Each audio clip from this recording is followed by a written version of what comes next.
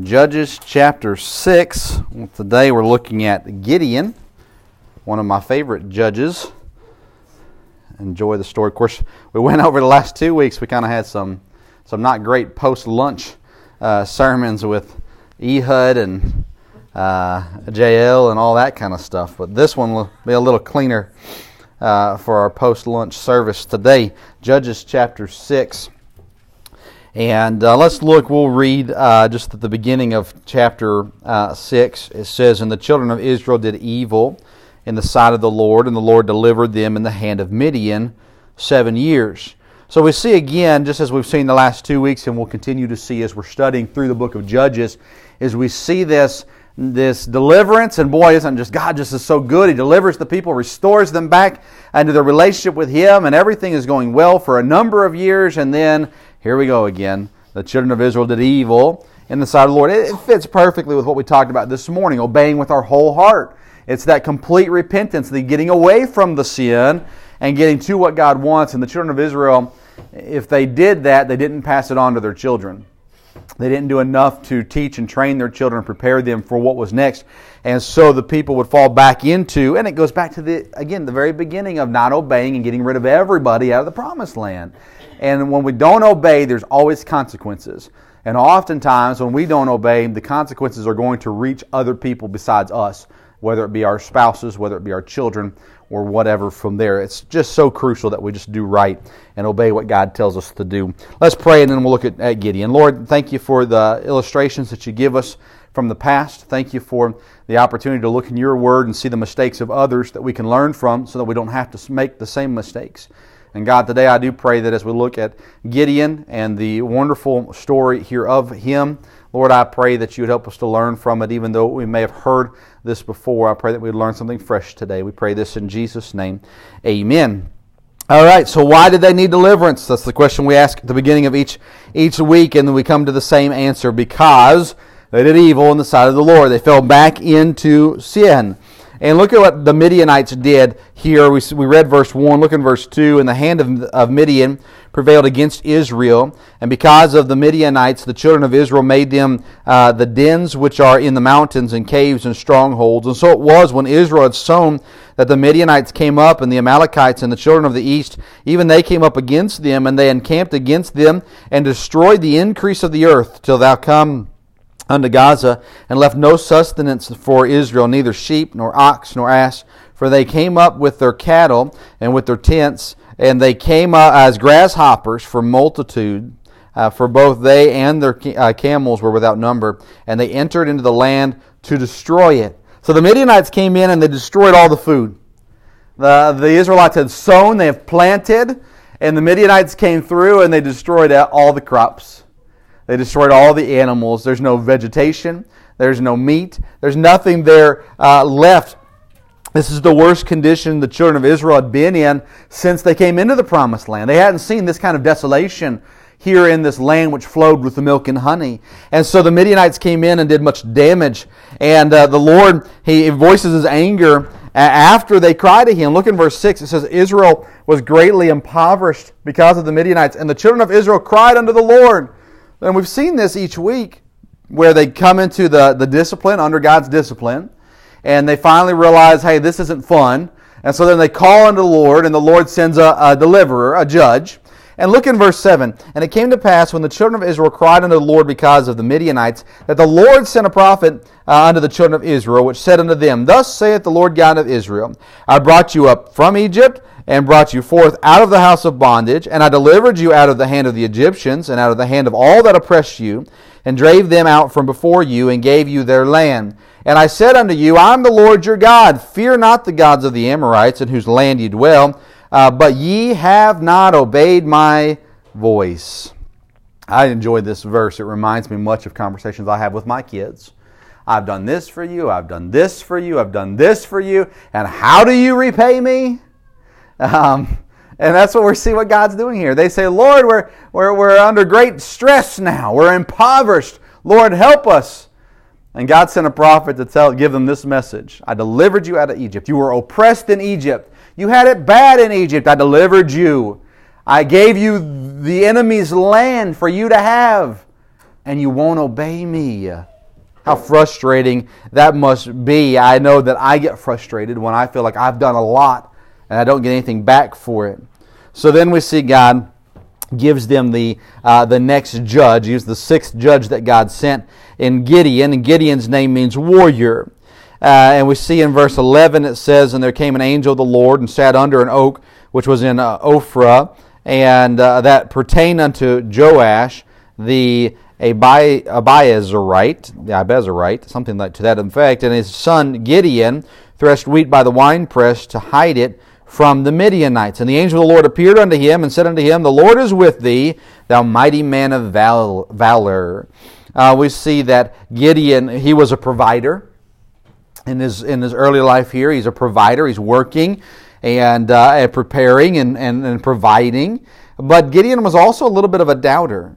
Look in verse 13. "And Gideon said unto him, O my Lord, if the Lord be with us, why then is all this befallen us?"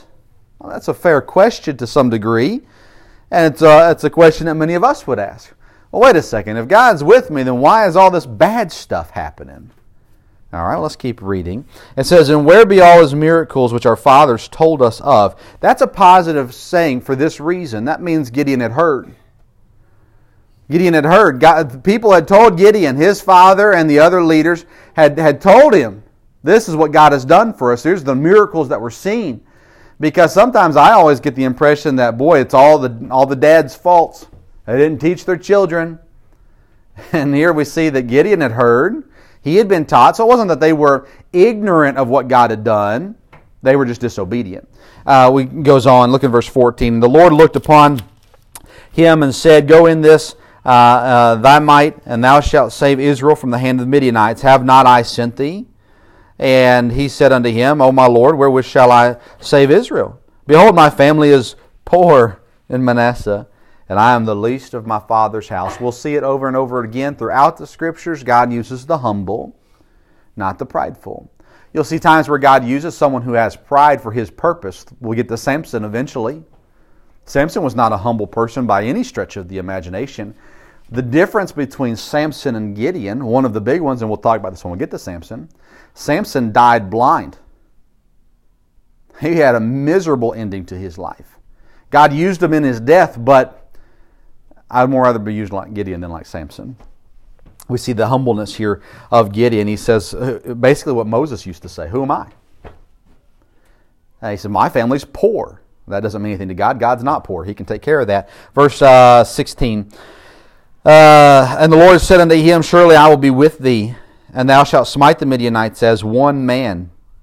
And he said unto him, If now I have found grace in thy sight, then show me a sign that thou talkest with me. Depart not hence, I pray thee, until I come unto thee, and bring forth my present, and set it before thee. And he said, I will tarry until thou come again." We see some doubt in Gideon's life.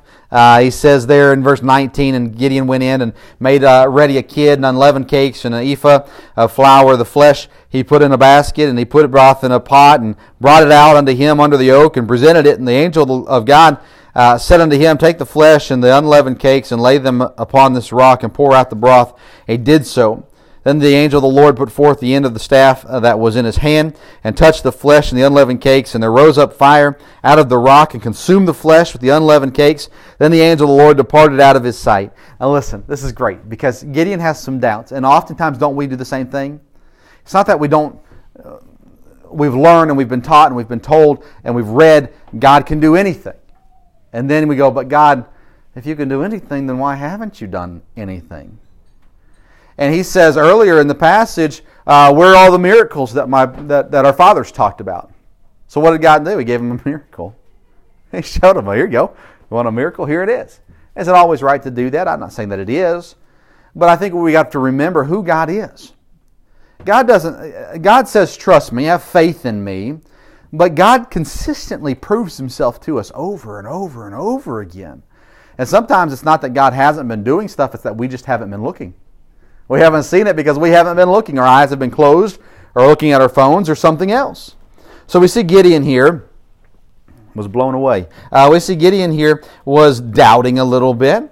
We also see he was obedient, though. Look in verse 25. The Bible says, "And it came to pass the same night that the Lord said unto him, Take thy father's young bullock, and even the second bullock of the 7-year-old, and throw down the altar of Baal that thy father hath, and cut down the grove that is by it, and build an altar unto the Lord thy God upon the top of this rock in the ordered place, and take the second bullock, and offer a burnt sacrifice with the wood of the grove, which thou shalt cut down." Again, I look back and I watch God, and God does everything on purpose. And we see the grove. This is the area where they would worship idols. And he says, tear it down. Use the wood from the idols and use it to burn the sacrifice to God. This is a destruction of the false gods and glory to the real God. And so we see, to me, God is not boring. There's so much great detail behind what God does. Verse 27, "Then Gideon took 10 men of his servants and did as the Lord had said unto him. And so it was, because he feared his father's household and the men of the city, that he could not do it by day, that he did it by night." Okay, good. Let's keep. "And they said unto one another," verse 28. "And when the men of the city arose early in the morning, behold, the altar of Baal was cast down, and the grove was cut down, and was by it. And the second bullock was offered upon the altar that was built. And they said one to another, Who had done this thing? And when they inquired and asked, they said, Gideon, the son of Joash, hath done this thing." So God tells them to do something. This is a very dangerous thing. We know that because it tells us. Gideon said, I can't do it in the daytime because this is dangerous. It goes by night. They say, who did it? Gideon did it. The Midianites are not very happy about this, as you can imagine. Verse 30 through verse 33 talk about the anger that they have. Look in verse 32. "Therefore on that day he called him Jerubbaal, saying, Let Baal plead against him, because he hath thrown down his altar. Then all the Midianites and the Amalekites and the children of the east were gathered together and went over and pitched the valley of Jezreel." They're not happy, and now they're going to do something about it, so they think.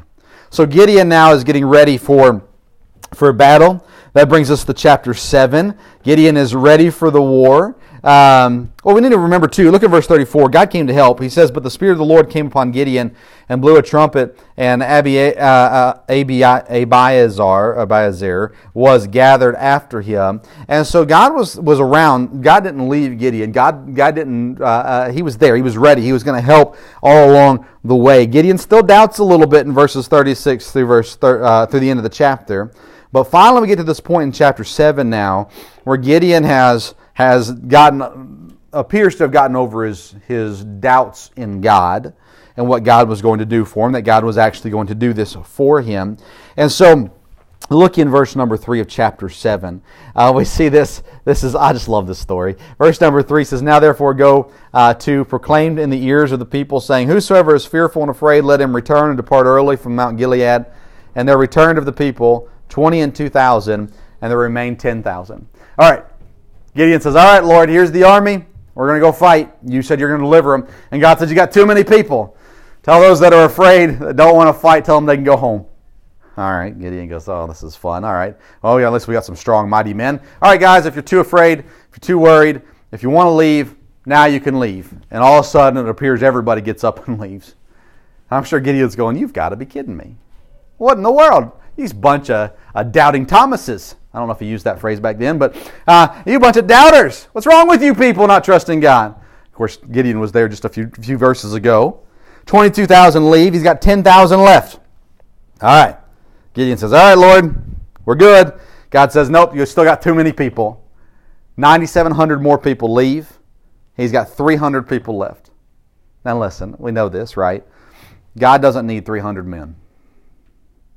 Earlier, when he came to Gideon, he said in verse 16 of chapter 6, at the very end of the verse, he says, "Thou shalt smite the Midianites as one man."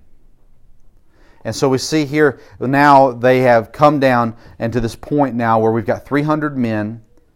God God doesn't need anything. God wanted, and again, everything that we look through in the exodus of the people out of Egypt, the journey through the wilderness, the taking of the promised land, it was all meant to glorify God. And when you have a large army go against a large army, men still get the credit. You got 300 men go against an army that was as the grasshoppers, as the sand in the sea. Only God can get the credit for that. Yeah, God let Gideon, He gave him some encouragement through letting him hear a dream that someone had. Look in verse 10 of chapter 7. Let's look at verse 9. It came to pass the same night that the Lord said unto him, Arise, get thee down into the host, for I have delivered it into thine hand. But if thou fear, go thou with Phurah thy servant down to the host, and thou shalt hear what they say. And afterward shalt thine hands be strengthened to go down and unto the host. Then went down Phurah his servant unto the outside of the armed men that were in the host. And the Midianite and the Amalekites and all the children of the east lay along the valley like grasshoppers for multitude. And their camels were without number, as sand by the seaside for multitude. And when Gideon was come, behold, there was a man that told a dream unto his fellow, and said, Behold, I dreamed a dream, and lo, a cake of barley bread tumbled into the host of Midian, and came unto a tent, and smote it that it fell, and overturned it that the tent lay along. And his fellow answered and said, This is nothing else save the sword of Gideon, the son of Joash, a man of Israel, for into his hand hath God delivered Midian and all the hosts. The army, the enemy, knew they were going to lose. Gideon was still having his questions. Can we win? God says, if you're afraid, go down there and listen to what they have to say. So he did. He went down there, and God allowed these men to share a dream that the one had, and it encouraged Gideon to understand a little bit, finally, what was going on. So we know the story. Gideon leads the men. He has got some odd weapons. They have a trumpet, they have an empty pitcher, and they have lamps in the pitchers. And again, I'm not a soldier by any stretch of the imagination, but I understand that you don't take a knife to a gunfight. You want the weapon that hurts the most, that has the best range on it. You want the best weapons. And Gideon here and his men came with a trumpet in one hand and then a lamp and a pitcher in the other hand. And then he splits them into 3 units and sends them out there. And we see the result. Look in verse 22. After all this that had happened, verse 22 says, And the 300, they blew the trumpets, and the Lord set every man's sword against his fellow, even throughout all the host. And the host fled to Bethshittah and Zererath, and to the border of Abel-Meholah unto Tabath. And so what happens is they don't even have a sword that we know of with them. Gideon's men don't. So they do what they were told to do. Blow the trumpets, they break the pitchers, and the the Midianites and the Amalekites, they turn on each other. It appears to be mass chaos, and they're just stabbing people. They're just, from what I understand of the story, from what I read, it's just mass chaos. And it's almost as though they are just so frightened by what they've heard that they don't know who's next to them, and they just start swinging. And whatever they hit their own people, and they basically demolish themselves because of what God did. And going into chapter 8, we see that the people then ask Gideon to rule over them. Isn't it amazing? This consistency of the children of Israel.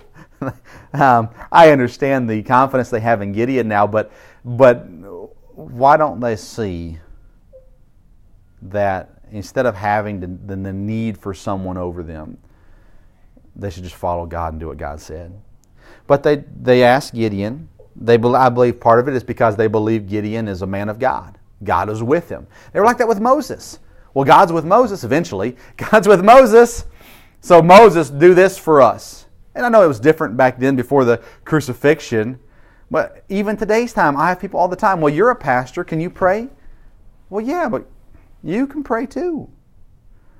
Anyways, they asked Gideon to rule over them. God will rule. Look in chapter 8, verse 23. It says, And Gideon said unto them, I will not rule over you, neither shall my son rule over you. The Lord shall rule over you. Gideon didn't let any of this go to his head. He understood what was happening, that God was in control of the situation. And he said, I will not rule over you. God will rule over you. And look down in verse 28. I know we're skipping a lot of this today, but verse 28 says, Thus was Midian subdued before the children of Israel, so that they lifted up their heads no more. And the country was in quietness 40 years in the days of Gideon. Quietness is one of my favorite words in the Bible. I get it. You get it. The world is not quiet. Oftentimes the home is not quiet.